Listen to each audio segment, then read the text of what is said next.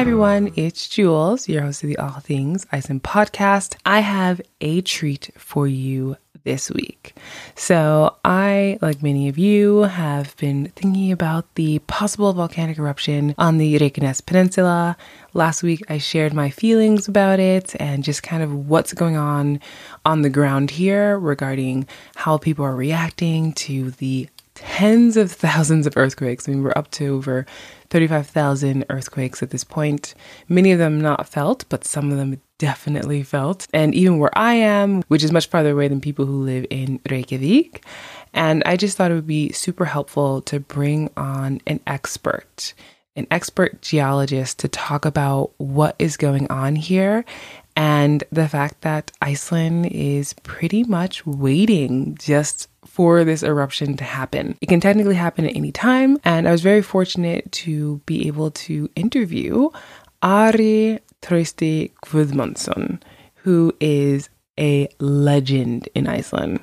So he is an Icelandic geologist, of course, but he's also an author, documentarian, broadcaster, journalist, lecturer, mountaineer, explorer, and member of parliament. So this man is multi-talented. He also speaks 5 languages fluently. So he's just full of fascinating facts and experiences. And I one day might be able to get him back on to talk about his mountaineering and just the things he's experienced. But in this episode, we are going to focus specifically on geology. So he's putting on that hat. It was really cool that he invited me to Parliament into one of the rooms to do the interview, which this is my first time in Parliament. So I was super excited about that. And it was just a lot of fun to walk into the building. And actually, just as a funny side note, I didn't realize that there was security in the building. So when I first walked in, because I'm not used to this in Iceland, there being like security places besides the US Embassy, which is another note altogether. But when I walked into the building, the first sliding door for Althingi just opens up and there's another sliding door right in front of you. And I was expecting just to walk through that door. So I just stood there and I'm waiting. I'm thinking to myself, like, why isn't the door opening? And I looked to the left and there's nothing to the left. And I looked to the right and I realized there's people behind a glass staring at me and being like, could you tell us who you're here for? And I was like, oh yeah, okay, sorry.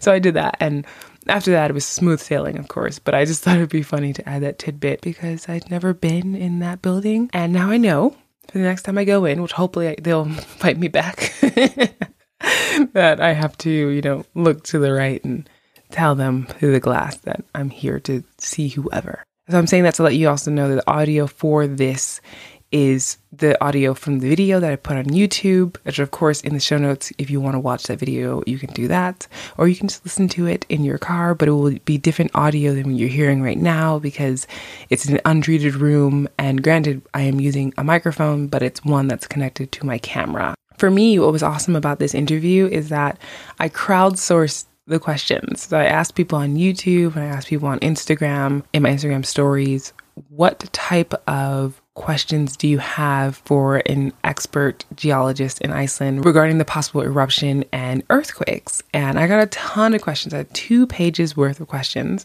I asked basically only one question of my own in this interview because I know that a lot of people have questions and I wanted to give them the opportunity to ask that. And that is just, something to keep in mind for the future. If you are following me on those platforms, I am trying my best to kind of give people different opportunities. For most of my interviews, though, I am giving people the opportunity on Patreon, the All Things Iceland Patreon community, to ask questions of my future guests. So that is something that will be exclusive for the most part there. But in this case, because there have been so many questions coming my way about the volcanoes and people just kind of being worried for our safety, I thought it would be good to just open it up to everybody. So for me, that is the treat because it's really more about like the questions that many of you have that you will hear answered in this interview. And Ari, as many people mentioned on YouTube under the video, that he's so calm and very like matter of fact. And it's true. He just basically goes down what we're looking at data-wise, how things are being measured,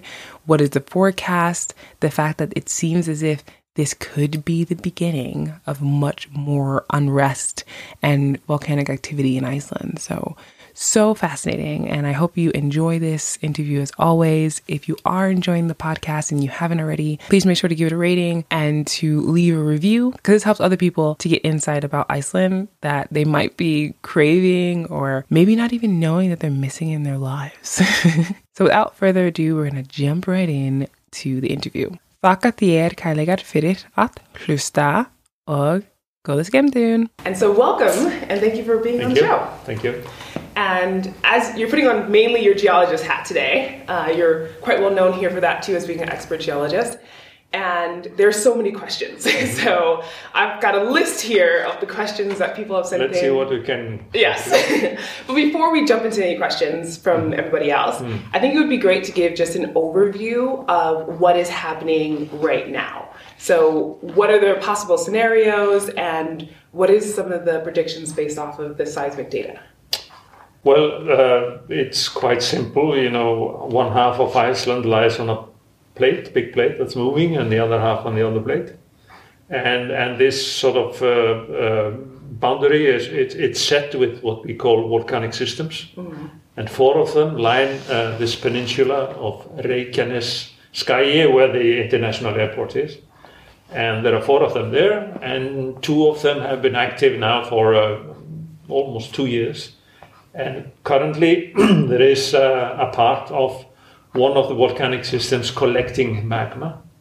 It's pushing its way into the crust. There are a lot of earthquakes, some of them size 5, which is considerable.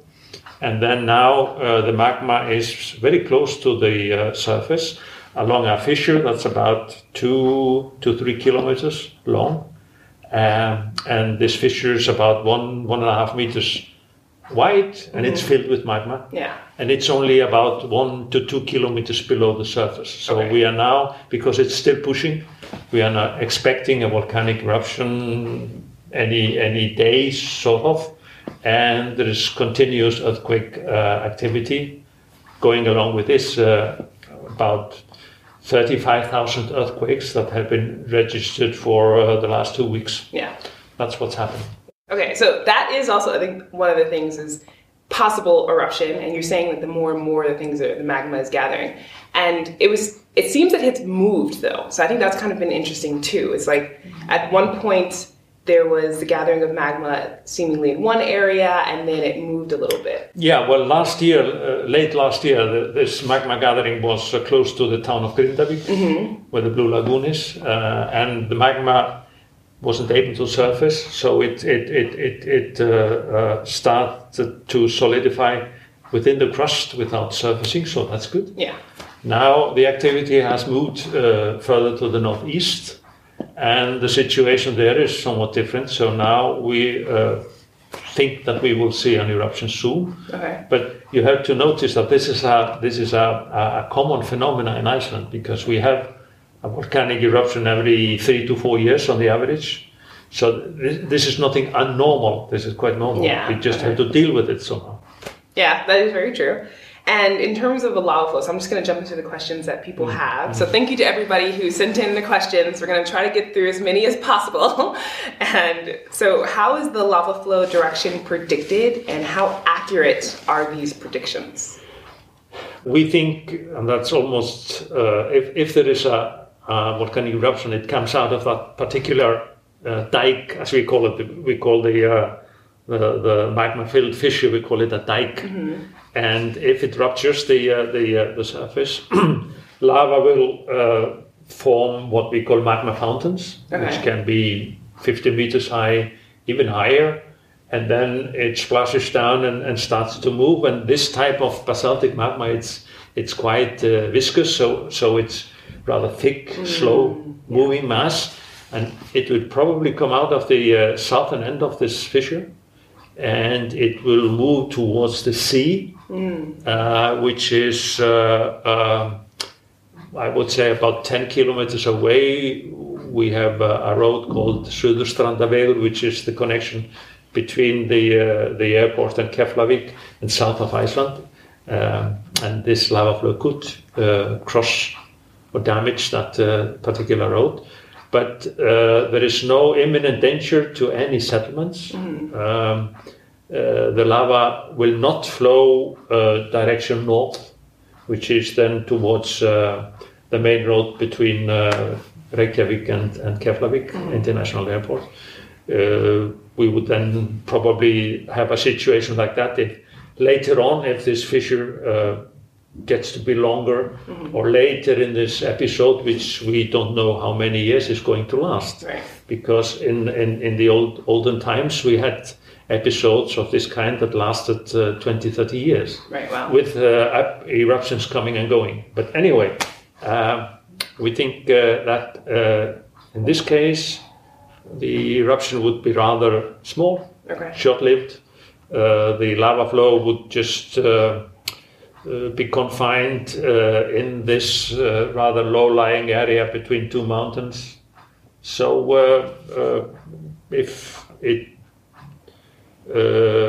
commences as we think, this would be probably one of the best spots on the whole peninsula to have an eruption. Okay. And what about gas release? When magma comes out of a volcanic fissure, it's associated with gases, but not one type, but many types. And the most common type is simply water vapor. Okay.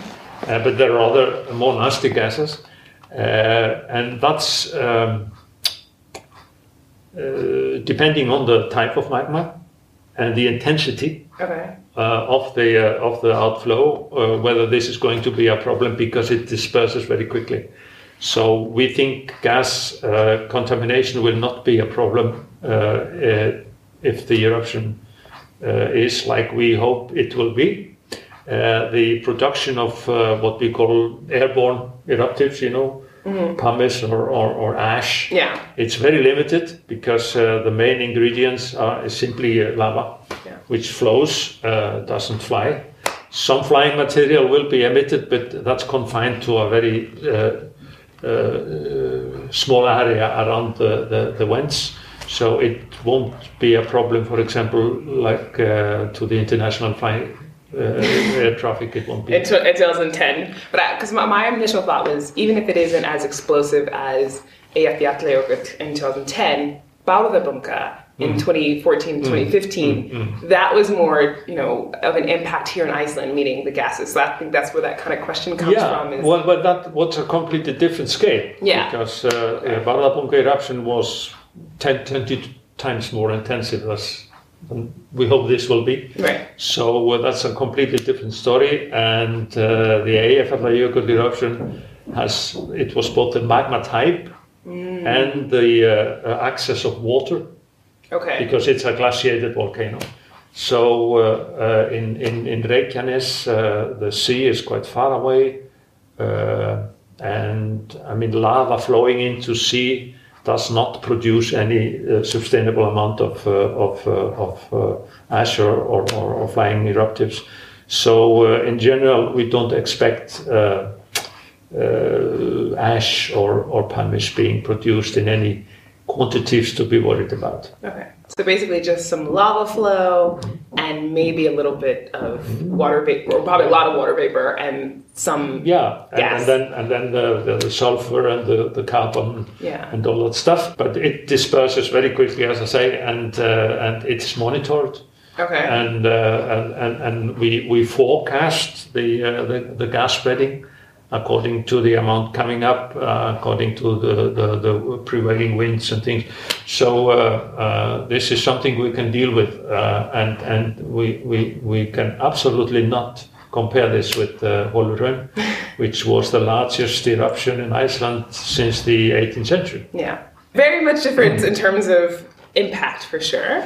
And in terms of measurement, what type of equipment is being used in order to figure out this specific volcanic eruption, if it happens, of course, is going to be less of a huge one or cause less gases? Like, how does that? Well, we have different types of equipment. We have GPS antennas. They are measuring in real time the movement of the crust up or down or sideways. We have the seismometers, which are recording down to the smallest tremors as well as the big ones. we have satellite pictures, for example, from radar satellites, allowing us to record how fast the spreading is ongoing. We have models to calculate the amount of magma coming from above, from below into the fissure. So we can say, okay, it's let's say 4 or 5 times the amount of the little river that's flowing into Reykjavik, Elliðaár. So that would be 20, 30 cubic meters per second of magma entering the fissure from below. And this is all calculated through data that he can collect with all this different equipment. This is the same methods we used in Hollurhraun. There is nothing particularly new right now that we can use, but it's very accurate in that sense that you can follow the development. You can even make a forecast. But now we have to remember that the magma is so close to the surface as we speak that probably we would not have noticed more than 1 hour or less. So that's why we have also closed the area.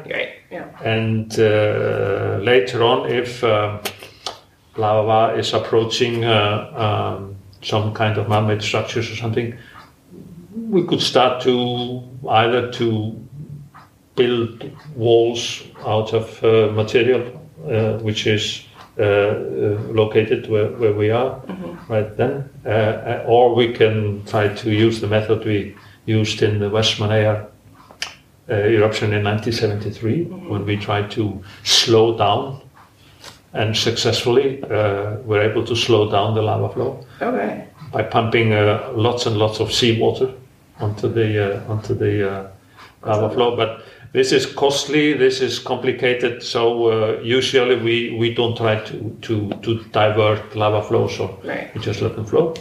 But in all, we are not expecting any big problems to begin with, at least.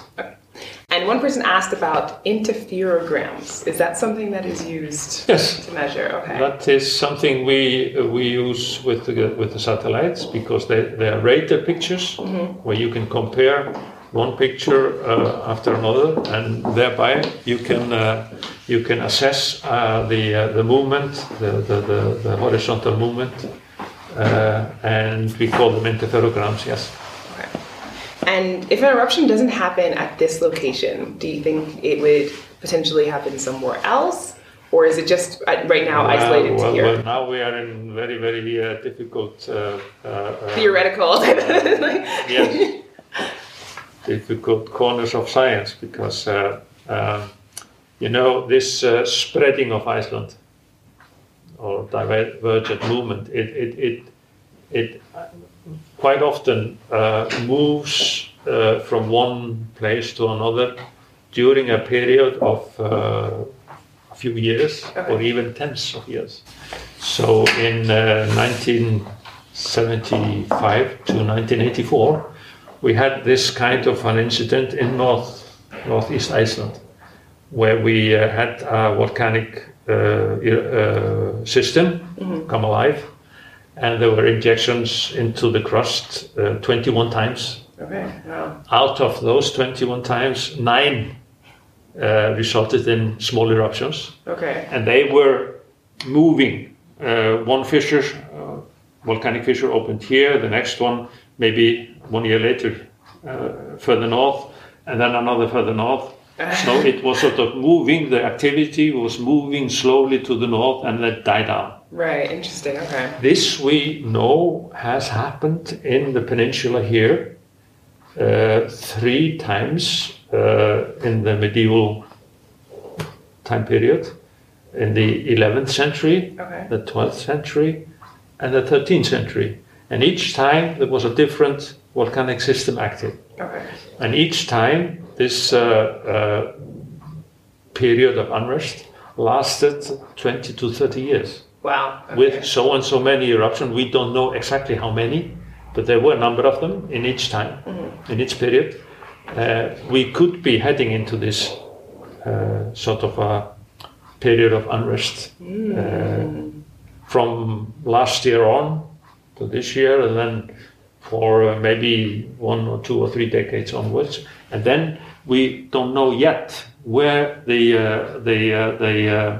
magma will be able to surface. Yeah. And the idea of all of this is simply when you are splitting Iceland, the earth is mending itself by injecting this molten material from below. So we won't have 2 islands. Right. That's something that I think a lot of people were surprised at when I mentioned it on Instagram, is that Iceland is slowly being pulled apart, but because of volcanic activity, it's filling up the land in essence. Well, it is about 2 centimeters each year, the average movement. If you take 1 million years, it would be 20 kilometers. Yeah. So there is a lot of this magma injection activity ongoing from 1 year to another somewhere in Iceland. So which is necessary for the island. And 90% of the magma or more doesn't surface. Right. It just solidifies within the crust.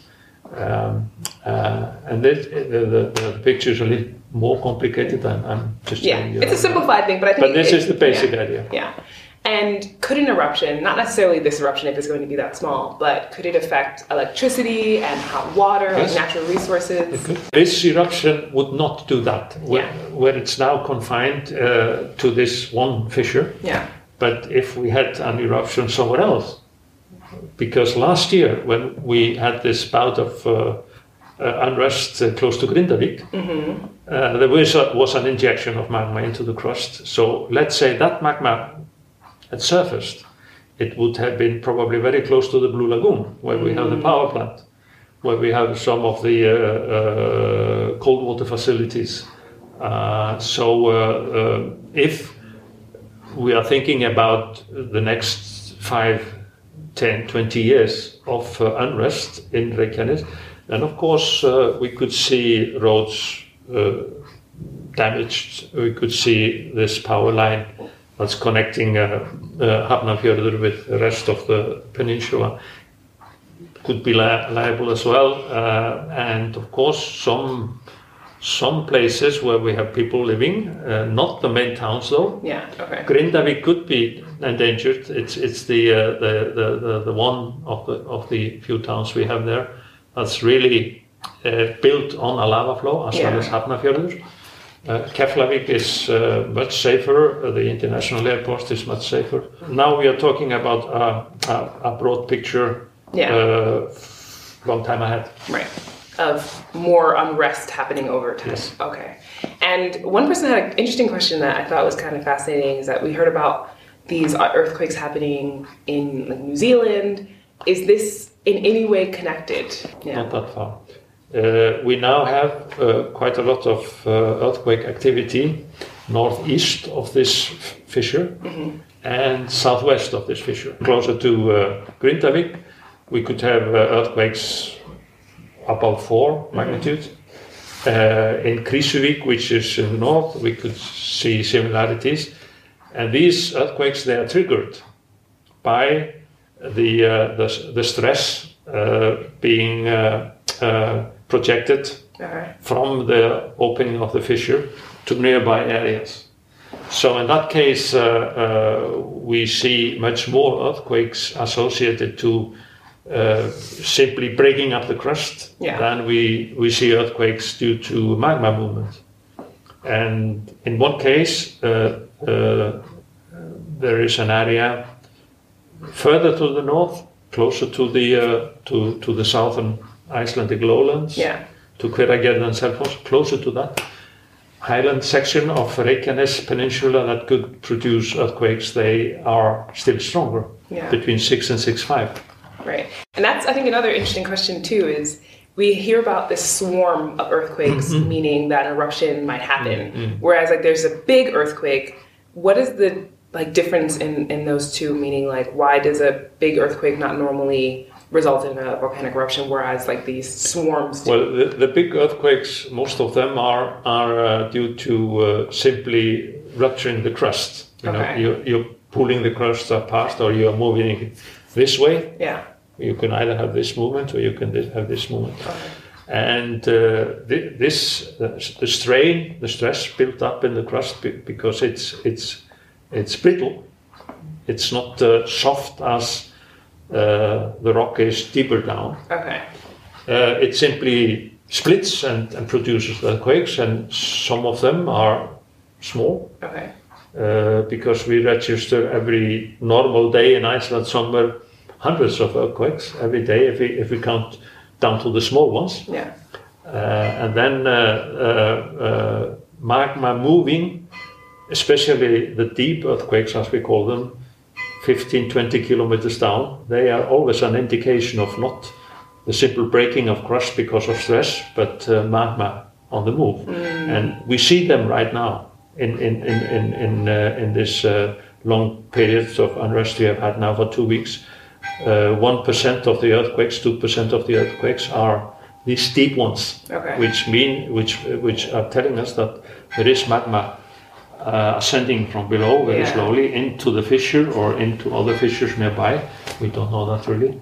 So earthquakes are of two different kinds. Yeah, okay. That's good to know, because I think that is also just from my own perspective, when I hear about this swarm, I'm like, oh, okay. And then I heard of a projection where it was like, it could result in magma, coming and there being a big earthquake, but not an eruption. So, So we have tremors, we call them tremors. Okay. And they are always indication of magma very close to surfacing, or even an eruption already started.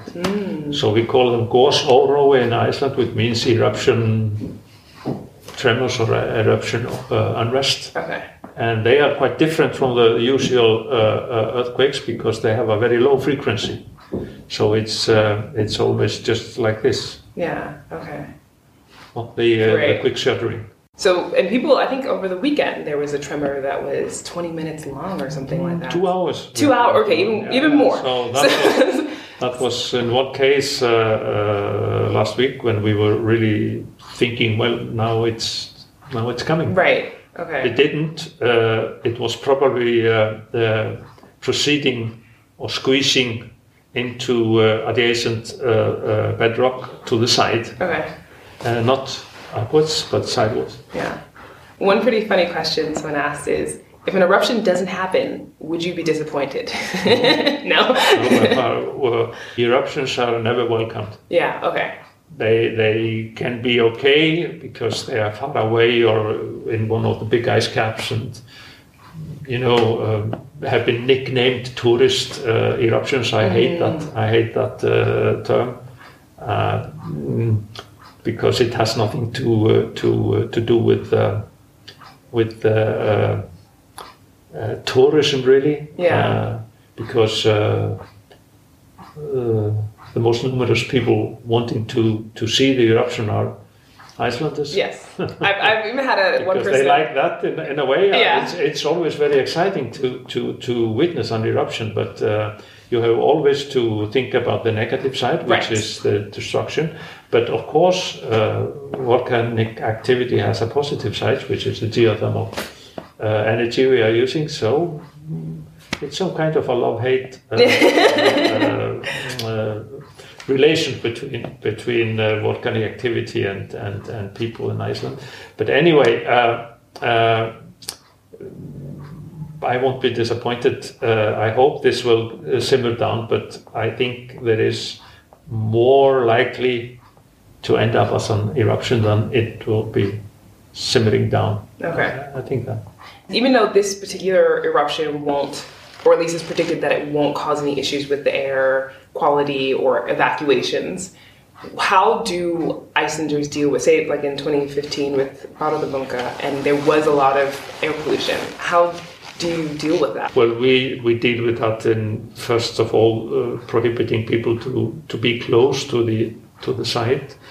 Secondly, if it's starting to contaminate the air to some extent, then you try to stay inside and not exert yourself, doing push-ups or running. It's an excuse to stay on the couch. And then if it's still more, then we have to start to use masks. This has never happened in as far as I know. And most of the eruption sites, because Iceland is quite sparsely inhabited, then we haven't had a real problem with that since 1783, when we had this big Skaftar Eldar or Laki fires. Then there was a lot of contamination, resulting in about 50% of all the domestic animals being poisoned or starved to death. Right. And then about 20% of the people. Right. So, but then you have to bear in mind that this fissure eruption was 25 kilometers long. Right. We are now talking about maybe 2 kilometers or less. And the production of magma was about 15 cubic kilometers, which means 15 billion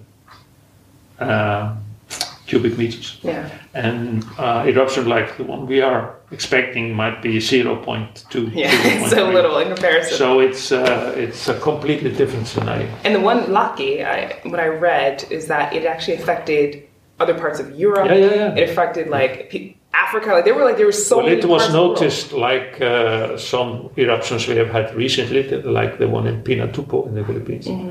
It was noticed in China, in America, in Europe, and these are not super eruptions, but big ones that are noticed in many countries.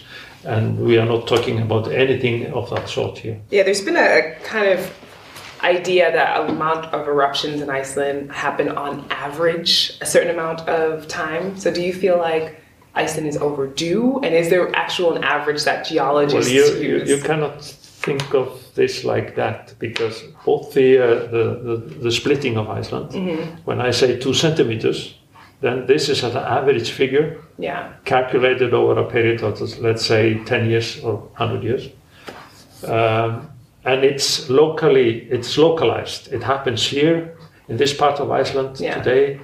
3 months later, it's over here. And 6 years later, it's somewhere else. So it's localized all the time. It doesn't affect all of Iceland in one go. And the same is with the eruptions. They don't have it's not like a clock. Right. With Hekla erupting every 10 years and another volcano every 5 years, and so nature doesn't behave like that. Right. Really. So what we are talking about I think it's 3.4 years if you take one century, and that's last century. So we often say every 3 or 4 years we have a volcanic eruption on the average. Right. Meaning that sometimes 10 years lapse between an eruption in Iceland, and another time we have 2 in a row. Right. With a few months in between. Yeah. So it's not overdue in any way. But what we can say about the Reykjanes Peninsula is that we see a cycle which has been ongoing for let's say the past 5,000 to 8,000 years in the Reykjanes Peninsula, where we have about on an average period of 800 years. Between those periods of unrest. It's like with the fisheries in Iceland, the cod, for example. We cannot estimate how many tons we can catch each year, but we can make an educated guess. Right. Because there are so many factors that are affecting nature, whether it's cod or a volcanic eruption. But you have always to use average figures. You have to rely on history to some extent. You have to rely on the technique to some extent. So you try to be very cautious. So I have to say one sentence to you now, and it's like this. What is happening now in close to Grindavik or close to Fagradalsfjall, as the mountain is called, it could simmer down. Yeah. It could stop. We have always to add this sentence because we never know until the eruption happens or occurs that it's really going that way. What are some popular misconceptions about volcanoes that you've heard that you think make people believe that like every volcano is going to act a certain way? Well, it's the chance that almost every volcanic eruption in Iceland is going to affect the let's say all the neighboring countries. Yeah. Or even the whole island. Well, yeah, and even though, but then you have to also to add that this has happened. Mm-hmm. You know, we have had very powerful eruptions of Hekla that have blanketed Iceland, 2/3 of Iceland with hammers of this size or this size. So that's one thing, and of course some of the big floods. Mm-hmm. They are affecting large parts of the southern coast. Yeah. We have lost people and so. But the misconception is simply you have always to listen to what's really happening until you can start to be afraid if you don't live here. And the second thing is that some of these, for example, these floods occurring because of volcanic eruption underneath ice will affect the oceans in that way that we will have a sudden rise in the Netherlands because of a volcanic flood in Iceland, a tsunami. But that's not happening at all. So there are misconceptions like that, or every volcanic eruption in Iceland is going to disrupt the air traffic, which is also not true. Right. And have scientists noticed if weather is altered, like in that coinciding with what's happening? Is this very much connected at all? No. Weather is generated by these huge systems, low pressure system, highs. So a volcanic eruption is usually so small that it cannot affect the weather in any way. But of course, powerful eruptions like the Laki event is affecting the climate for a limited number of years by blanketing part of the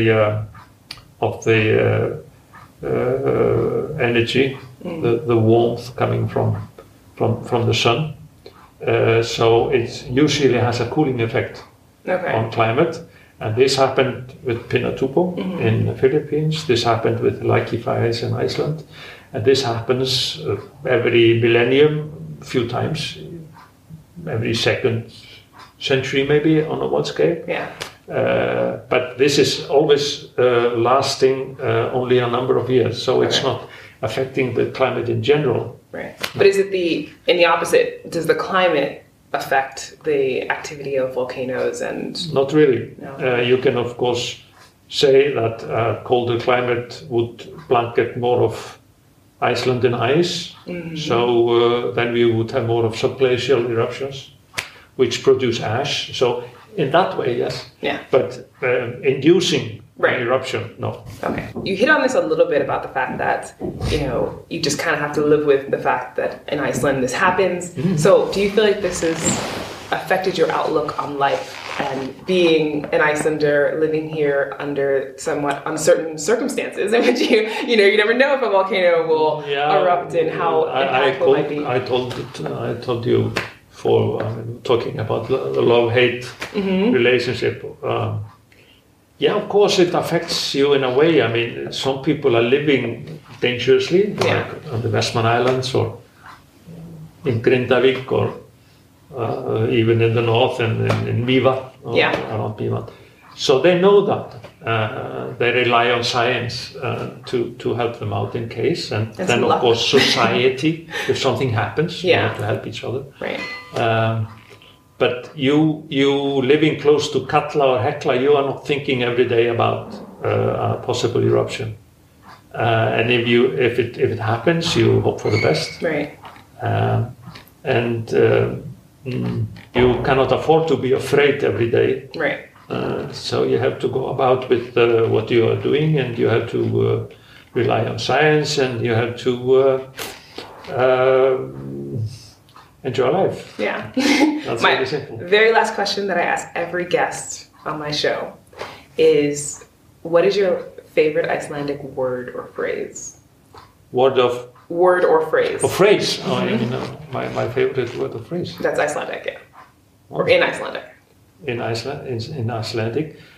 Well, you know, we have had this competition every year to find Most beautiful. and I'm the author of one of these. Okay, are you? Okay, which one is it? But it was the last one, but it's not my favorite. Okay. My favorite, I haven't thought about it, could be something related to mountains, because I'm a mountaineer. So I would say an unclimbed peak, Óklifin Tindur. That would be something, because then I would have a goal. Yeah, you have something you look forward to. Basically. But the word I was translating, or I was not translating, I was writing an article about insurance companies, the big ones. They are now worried about climate change, and they have been using the word catastrophic climate change in the future. Okay. Not now. Not now. Yeah. So I translated this word into Icelandic as hamfarahlýnun. Hamfarahlýnun. It means catastrophic warming. And now this has been used as a political word by people that are using this as something that's happening right now. But according to what I was writing, it was not the case. It was if the climate warming accelerates, it would end in a catastrophic climate change, which is then something that the big insurance companies are very much afraid of, because probably make them bankrupt anyway. So it's what we are what we are seeing now is fast warming. But it's still not catastrophic. But this word was still chosen as the word of the year. Nice. I didn't know I was to use it. You're like, I'm not very happy about it, but at the same time, it's kind of cool. So it's not it's not your favorite. But thank you so much, Ari Thursday. It's been a pleasure, and for you sharing your insight. I think a lot of people will get so much from this, just a better understanding at least, if nothing else. And if the eruption does happen, we'll also just be, updating people on that. If the eruption starts in Reykjanes, it's very wise to follow very closely the news and everything that the Civil Defense Authority, Almannavarnir, is producing in order to sort of encounter or deal with what will happen. And still the same sentence, it could simmer down. Well, thank you very much.